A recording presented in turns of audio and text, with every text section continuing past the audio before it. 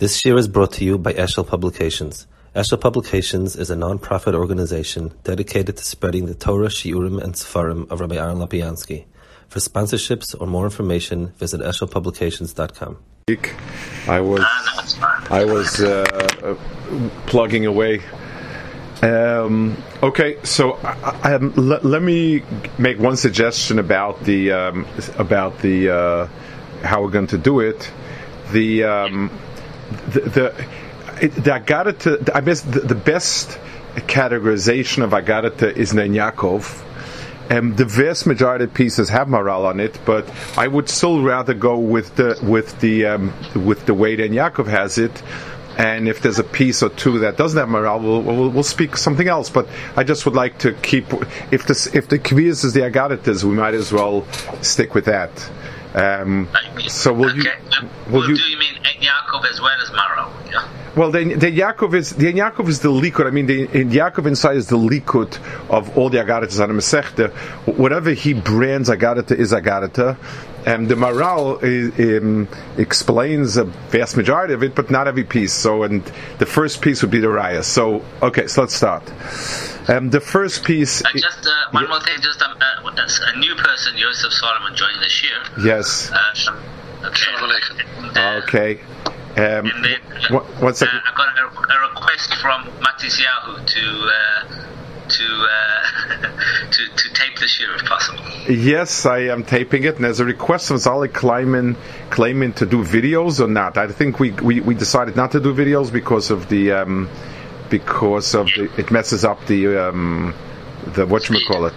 Huh? Right, we tried it. It didn't work. Okay, so we'll just you have to use a fantasy and picture who's there. I keep an image of the Rav. I look at it during the share. Okay, good. Tanya, Rebbe Omer. Just mute your microphone, Zoli. Right, got it. Okay. Yeah, because okay. Tanya, Rebbe Omer, Loma Nischa Pashas Nazar Pashas Sotah, Loim Lechotcha Kolaroya Sot Bikul Kula Yazatz Miriyayin. Very, very famous Gemara. Rashi brings it, and it's the first piece of Agadot. There is no direct moral on this. There is in Guraya actually. He speaks a little bit just in Pshat, but let's talk about it because it's a very important piece. So the Chazal tell us that the reason why Nisra Pashas Sotah is Kolaroya Sot Bikul Kula. The Maral in Bamidbar, where Rashi brings this Chazal, he's bothered by a Pshat question. First of all, he says, well, where should we bring Sotah B'Kol Kula? Where should we bring Sotah? In other words, is there any natural parasha? And then he says, and if you'll tell me that every single parasha in the Torah has a reason why it follows another parasha, why didn't Chazal dash every single parasha? What is it doing? What is it doing next to parasha? What's Bros Kahanim doing next to Sotah? And so on, and to next to Nazar. This can go on with every single parasha. So the Maral says that he either has a diak pshat or he wants to say that since Sotah is the opposite of Kedusha, and this parasha deals with the kedusha of the Beis Hamikdash, the kedusha of Nazir, kedusha of Kohanim. The whole parasha is a parasha that deals with topics that the word kedusha would apply to it really well. So therefore, Sotah sticks out. It's not just that it has no connection, but it seems antithetical to the rest of it. That's his pshat, and fine. And I'd like to point out 2 or 3 other nekudas here that are very interesting.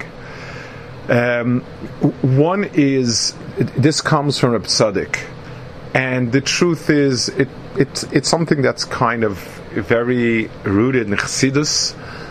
There's a story of Dal Shem Tov about it, or somebody else. The understanding that a person who sees an Aveira, he sees it because it's meant to be some sort of guide to him that he's doing something wrong. Now, there's a famous story, I don't know if it's Baal Shem Tov or somebody a door later, that he saw Ma'asav Chol Shabbos and immediately went to learn Hilchos Shabbos and so on to be more careful, because he said that if I saw it, it must be that I'm being shown it in order to do tshuva on it and so on. So that's... Who's that story about? I believe it's one of the early doros of Chassidus. I don't remember if it's even the Baal Shem Tov or it's somebody a generation later. I just don't remember now. If it's vitally important, I could try to look it up. But Al Kapanim, the idea is certainly very rooted, that if you see something wrong, then some... So one way of understanding that idea is mystical. In other words, HaKadosh Baruch Hu is showing it to you in order that that's why he's showing it to you. In other words, why would somebody so great and holy have seen something so terrible if not for the fact that it's meant to be a lesson for you? That restricts it to very, very holy people. And there's another story. Somebody once came to a Rebbe and said he has machshavas zoros, strange, alien thoughts when he's davening, whatever. And he said alien means that it's not normally part of your mindset. But to you, this is not alien to you. This is who you are. This is you. So for us, if we would see something wrong, it's hard to say that we could say itself, why did HaKadosh Baruch Hu show it to us? It must be that we're doing something terrible. I think most of us, if we're a little honest with ourselves, would say, that's what we're part of. That's our world. That's who we are, and that's that. So there's another. I would like to give it a little bit of different twist, which I think is also in line with it, but a little more rooted in our world. If I can give a mashal, they have these tests for tuberculosis where they inject you with some sort of matter, and they can tell if your body has the antibodies to it. There's some sort of little rash or something that comes up, and that shows that you've once been exposed to it and your body is sensitive to it. So a person who is so removed from a world, if, for instance, somebody who has no shaykhis to the world of Aveira will not even see the Aveira. I once had the experience, I came back very late at night with a train, like somebody picked me up 2:30 in the morning. The station area was not a very savvy place, and even though there were people there, but I don't know, creepy was an understatement. And somebody from Yeshiva picked me up. This boy who picked me up was kind of a man of the world and so on. And when we started driving back, he explained to me who was peddling drugs and who was peddling something else and who was this. And I was like kind of shocked. I said, well, how'd you notice it? He said, well, didn't you see it? I said, no, I just saw people. I didn't see anything. It's if you're not part of something, if you have some kesher to it, if you have some sense of it, so a person who is... the same scene can be witnessed by two people, and if you noticed it and you're picked up on it, it means it's something that's part of your... is somewhere along the line you have a shorish fit. So this is a lot more of a practical, let's call it, a down-to-earth psychological explanation of it, which I think is also true. Reb Tzadok says two more things about this inyan. He says that, and they're fairly similar. He says that if the taiva leads to something, in other words, there's a gather of Aveira Gereres Aveira, and that's just that's more mystical. There's another element, the koach of taiva, besides creating a craving for something X, Y, or Z, it also effectively overrides seichel. So if a person is thinking of wearing shatnez, well, we don't have really a craving for shatnez, so the person is tempted because the suit is nice, and then he says, no, if I shouldn't, and we have a bit of an easier time with an affair like that. When we have something that we have a real taiva to eat or to look at or whatever, over there, our seichel becomes kind of numb. And taiva itself leads to problems, even if you're not holding by doing that Avera. The very fact that you allow yourself to be overcome by taiva means that you don't have control for a while. So the Reb Tzadok says it's teaching us that taiva itself creates a problem, and even if the taivas that you have in you are hetagomer, our taivas, let's say just for kugel on Shabbos, for kugel and shalom, let's say that's all taiva, it doesn't make a difference. Because taiva carries in itself the ability to numb the senses and seichel, that creates the problem. So a general sense of it is that a person needs to control taiva. In a similar explanation, he says that taivas ha'achila and taivas of arayas are close to each other because they're both taivas, and therefore one will translate to the other.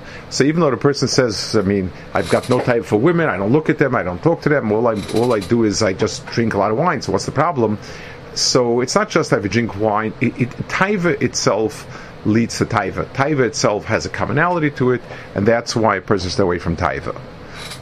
It's very interesting. I once heard on a practical note from a Slonimer Chassid.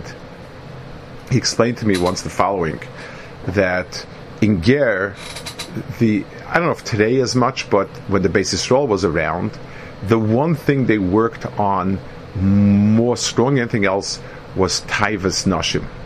Like it was, that was, everything was around it, and to stay away from it, like with the greatest extreme. That was the avodah of Geras.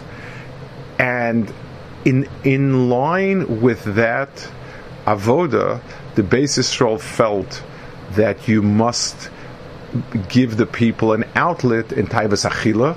So the Geras were notorious for eating a lot. It's kind of big, bulky fellows. And they also had a different standard of Achsher than most people.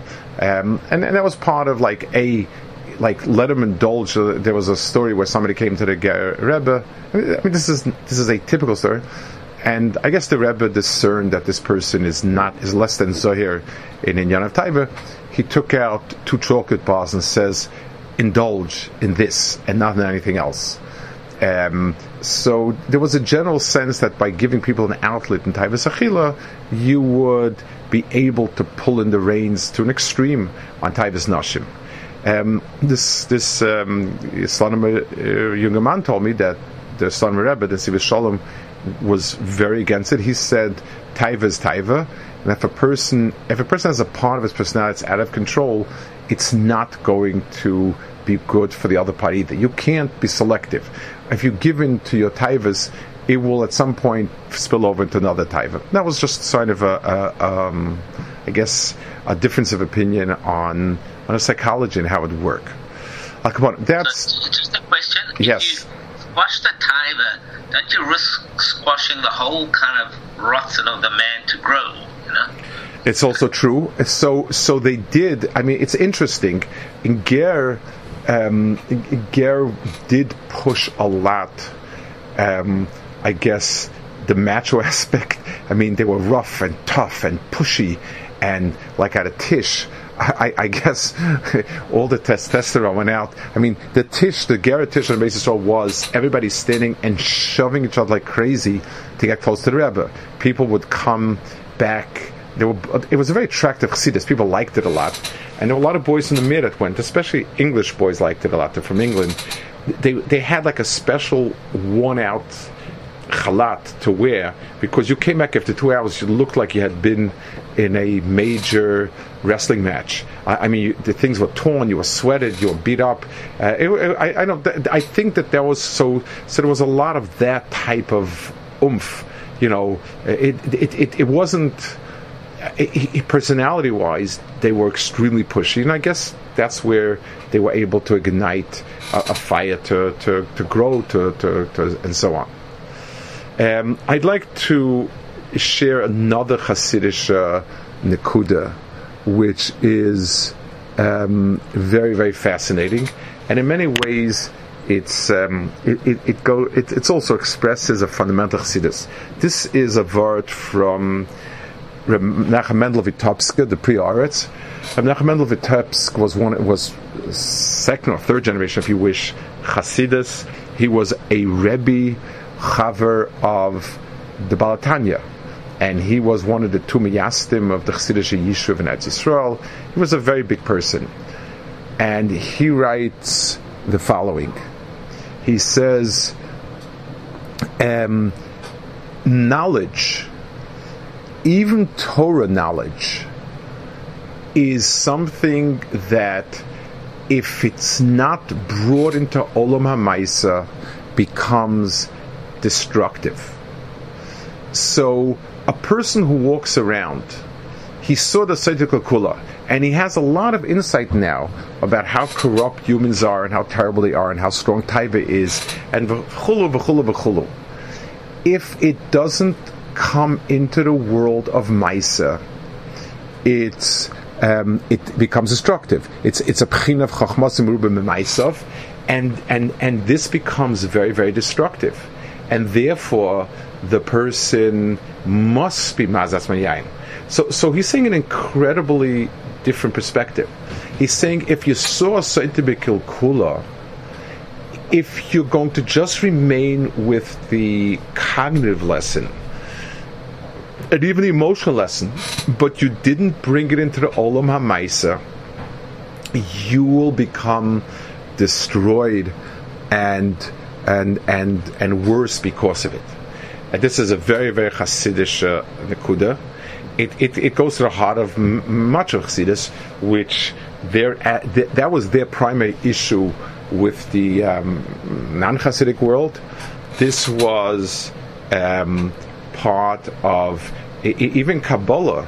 The Chassidus learns Kabbalah in order to make the avodah more beslaivus. That's the het of learning Kabbalah. It's the reason learning Kabbalah. In the Goyen's world, learning Kabbalah is because knowing Torah is Hashem. So I want to ponder this for a minute and think about the point of it. So what is the point of it actually? So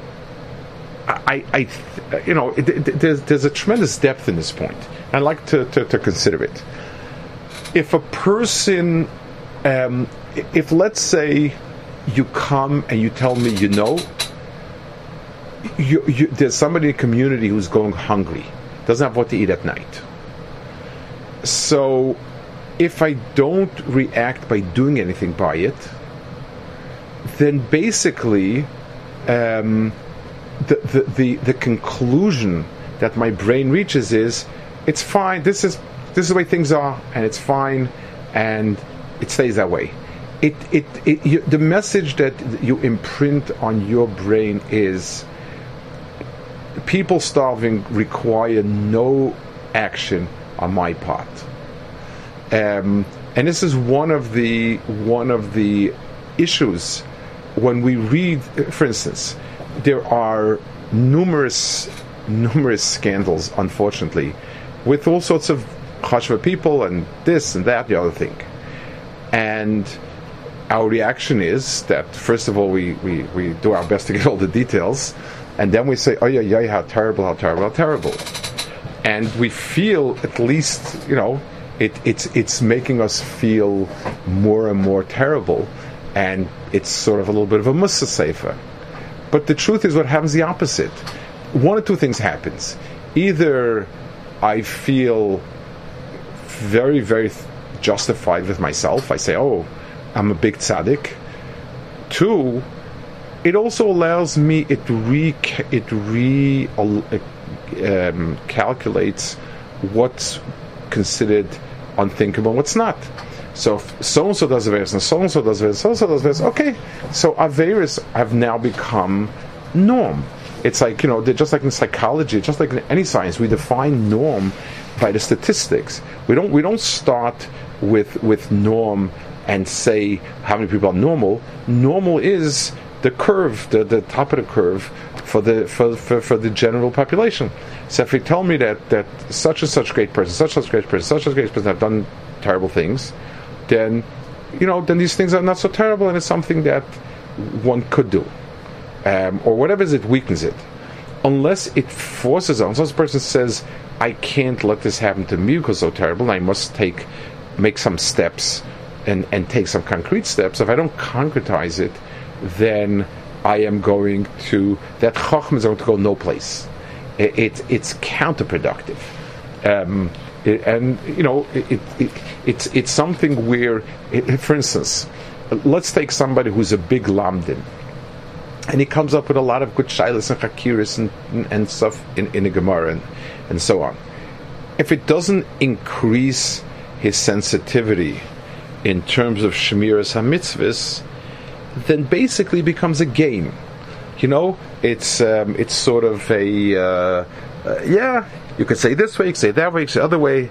If saying that this is a serious problem doesn't evoke in me a lamaisic response, then there's a cognitive understanding that it's not okay, beseder. That's so it becomes in that sense counterproductive. So Arora said to Kula, if you have that information, you must do something about it, because or else you're going to be destroyed by it. That's what he says. It's the safest called pri aretz. It's a word that rings true to the very heart of Chassidus. I think the word has a lot of importance that way. Okay, so that's the first piece over here. Let's go to the second piece. And on the second piece, we already have Maral and others. It's one of these. So let's see the piece inside the Gemara. Amar Shobay Yitzchak. Ki ave Pasach Rish Lakish b'Sotah. When Rish Lakish would start learning Pasha Sotah,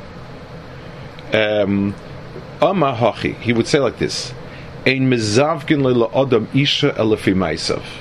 HaKadosh Baruch Hu gives a person a woman according to his ma'asim. So he says, it says that the staff of the wicked will not rest on the nachla of the girl of tzaddikim. So he says Amar Avachama. So meaning, in other words, he's implying that even though there was some sort of even though the man seems to be the great tzaddik over here, and he's somebody who's bringing her to account, and so on and so forth, then he should be he's like the big tzaddik and she's the Rasha. You should know HaKadosh Baruch Hu matched up like to like. And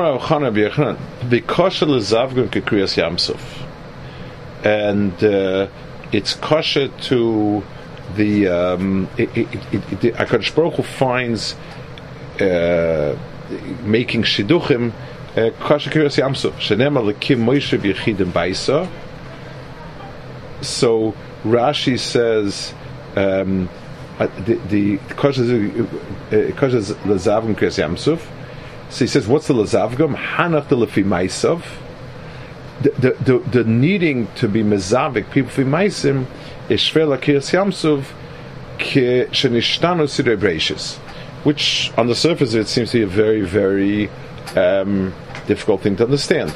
I mean, HaKadosh Baruch Hu is mezavik zivugim based. So if it would be based on some sort of extraordinary formula of, I don't know, some sort of mystical or something not of this world, then we understand that it's like Kriyas Yamsuf because it's not their hateva. But matching up a tzaddik with a tzaddik and a rasha with a rasha, I mean, yes, it takes a HaKadosh Baruch to know your machshavas, but the etzem pu'ula one wouldn't think would be so hard. But I'll go upon it. And what's the pasuk? Shenemar alakim Moshe v'yechidim b'isa moitza sir mikoisharis al tikri moitzi alakim moitzi. So Eini, so Mayas v'Amar V'Yudah Marav Arboim Yom Kodim Tziras Havlad Baska Yotzes v'Mayas v'Asploni Leploini Bayis Ploni Leploini Sotah Ploni Leploinis. There's this concept of Arboim Yom Kodim Tziras Havlad that can't be mean a tzaddik in Russia, because Kodim Yitziras Havlad is always a matziv of bechira, and therefore a person cannot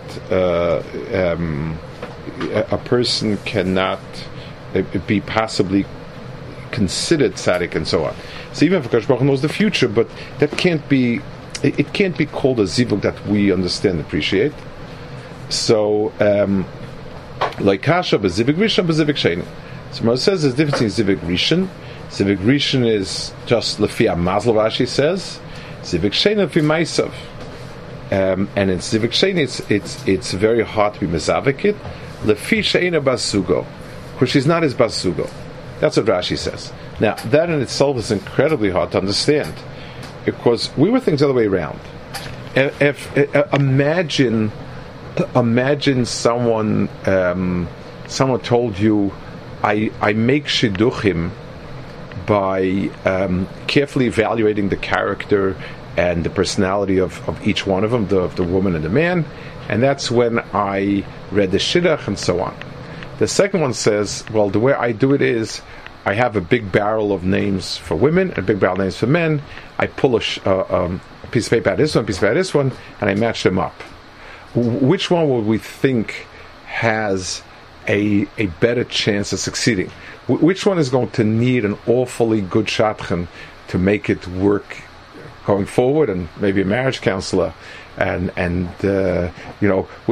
obviously, if you match up two people by what they are, their characters, their personality, and so on, that stands a good chance of being okay.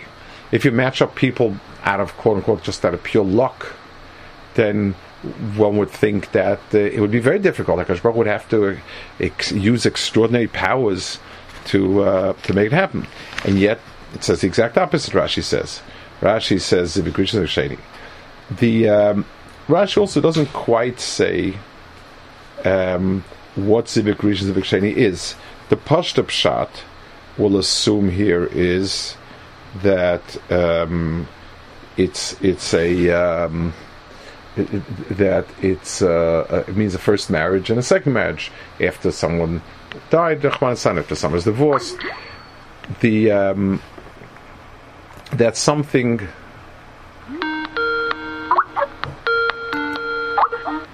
Hello. Yeah.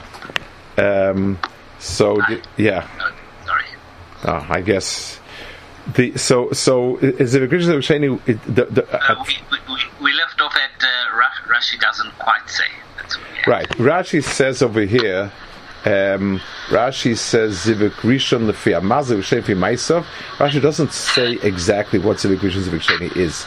I mean, the common pshat is understood to mean first, but it's lav dafka, and we'll see.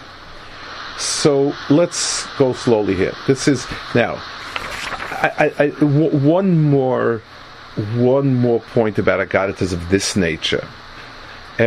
Anytime we talk about things that are in a different world, it means that we have limited ability to sort of interpret it into this world musagim. You know, it's this concept of koydem yitzias avlad and so on. Those are not concepts that have a real translation to our musagim. And there are people very good at. They have a whole checklist of what ifs, what if.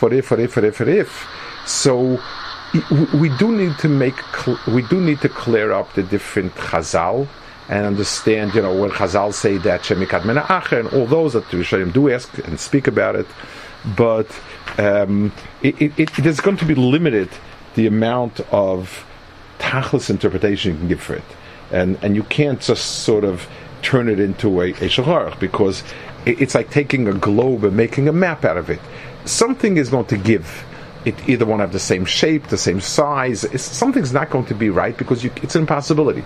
So these are musagim that are not of this world musagim, and we will need to be able to use a little bit of sort of, what's the right word for it? To keep a bit of a distance and say, okay, it's not literal, and you can't have every prat. But let's go to the core of what Chazal say, and then we'll work our way backwards. Let's look at the Maral in this case. The Maral is over here in Chidush Agadot. I'm sure you will have, and we'll look at it. Ein mezavgen la'adam ish al fi ma'asav. Davar ze pashut ke'ish v'isha basa echad. Lefikach ein mezavgen la'adam fi ma'asav. Okama v'kasha zavgen kiris yamsuf v'tzuloima. Keshem shu pele godel lekroya davar shu echad k'moy hayom shu echad v'kashu lechalig lafrida l'shnayim kach hu pele godel lechabe shnei dvarim sheheim ba'atzim chulakim. Kichsiv Moshe v'yichidim ba'isa, kloim yichidim shemucholakim farad lasho isam lechaba isam, v'koma kriyas yam shu cholok davar shu echad. Ki chiluk davar shu echad legamri koshim lechabas echad davar shu v'atzma kriyish risha. Let's talk about this and let's understand what the Maral is saying over here. Let's give an example. When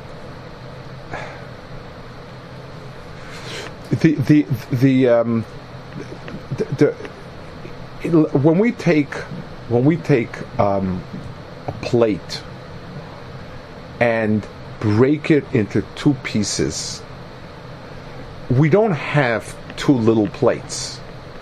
We have two shevaklis. In other words, a plate is one entity. When we try to break it into two, we destroy it. We don't get, halachically, if it's still royal to have some mashkin, each one is still metame, but tachlis, breaking a kli into two doesn't give us two kelim.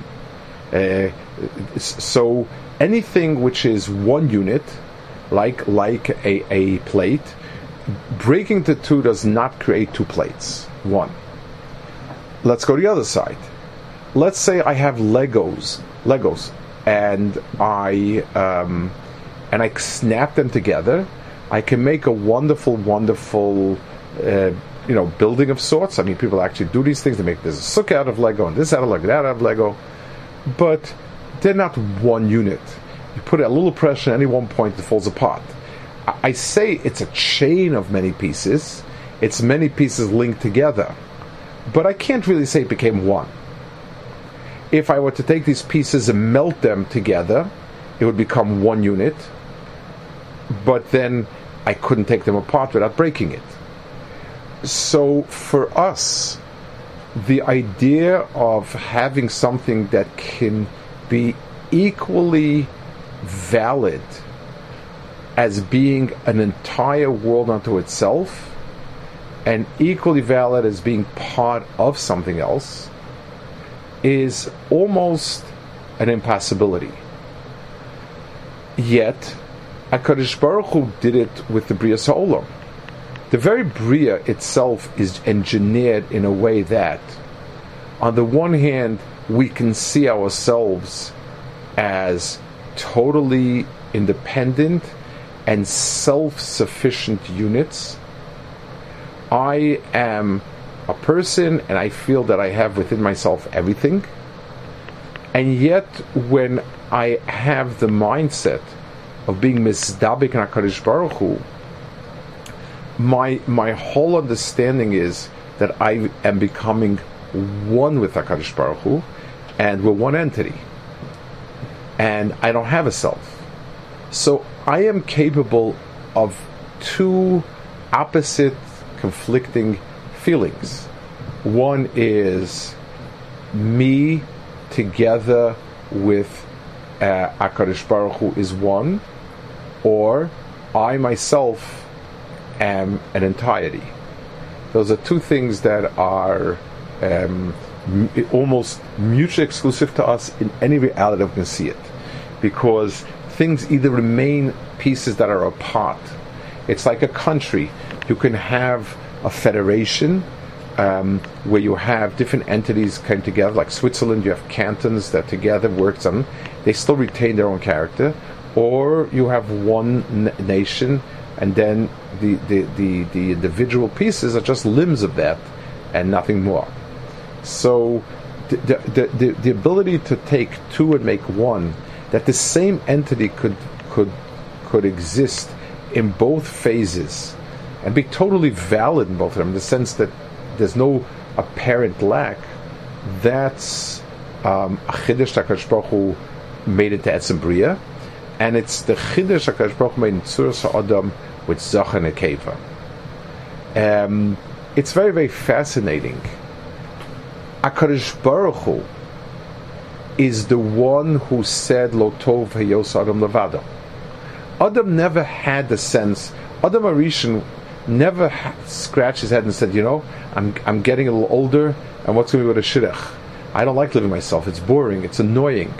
I'd like to get married. It never thought of it. HaKadosh Baruch Hu thought of it. But Adam Arishan was the one who had to make the decision, quote unquote, with whom he would become Adam. And his entire Metzias became... So Ish V'Isha has in itself some of that quality. That on the one hand, they exist as independent entities. On the other hand, they exist as one unit. I want to use this, and it's probably in line with the Maharal's explanation, but I'd like to sharpen it and just put into his words. The something I don't understand. Yes. What the Rebbe was saying there in the Bria, we have this dichotomy, isn't it? Not true though. If a Yid feels that he has individual value independent from Hashem, isn't he wrong? He's wrong, but we feel it as being totally valid. In other words, it's a feeling that seems to us rooted in the very base of ourselves. Just like you take somebody who's 18 years old, 19 years old, and you ask him, is he missing anything in life? He'll say, no. He's happy, he's perfect, he's fine. Friends are nice, friends are wonderful. Take a person who's been married for a long time, and then, God forbid, he loses a spouse. He's not the same person anymore. It's a type of... I mean, life was good without her, so it's nice with her, but what happened? The answer is that's the duality of our nature, to be either one or two. I want to add a nekuda to this. That's why you need Arboim Yom Kodim Avlad. It's something that needs. I mean, why do you need, quote unquote, 40 days before the Vlad's born? What's the point of it? The answer is, it's not something that could have been created within this world. I'm reaching back to. So when my Metzias is limited to this world, then being separate and apart and distinct is perfectly legitimate. But when I reach back to a shorish that's kodma to the bria, then I'm part of something else. Exactly the way that we relate to HaKadosh Baruch Hu. If a physical person looks around, he's fine. HaKadosh Baruch Hu is a nice thing. It's expression like poetry. It's expression like art. But if a person taps into the shorish that's before the bria, the echad that comes from, then he realizes he's only half of something. So, depending on within the bria itself, we come into this world alone. We come to this world, a zachar and a keva comes in a keva, and each one comes in by themselves. Their ability to be this part of one whole belongs to before the bria, not to post bria. In post bria, we're separate, just like we're separate from HaKadosh Baruch Hu. Yet we have in us a shorish of pre bria, and in that shorish is where we're one, both with HaKadosh Baruch Hu and with this. Okay, we'll hold it here. Any questions?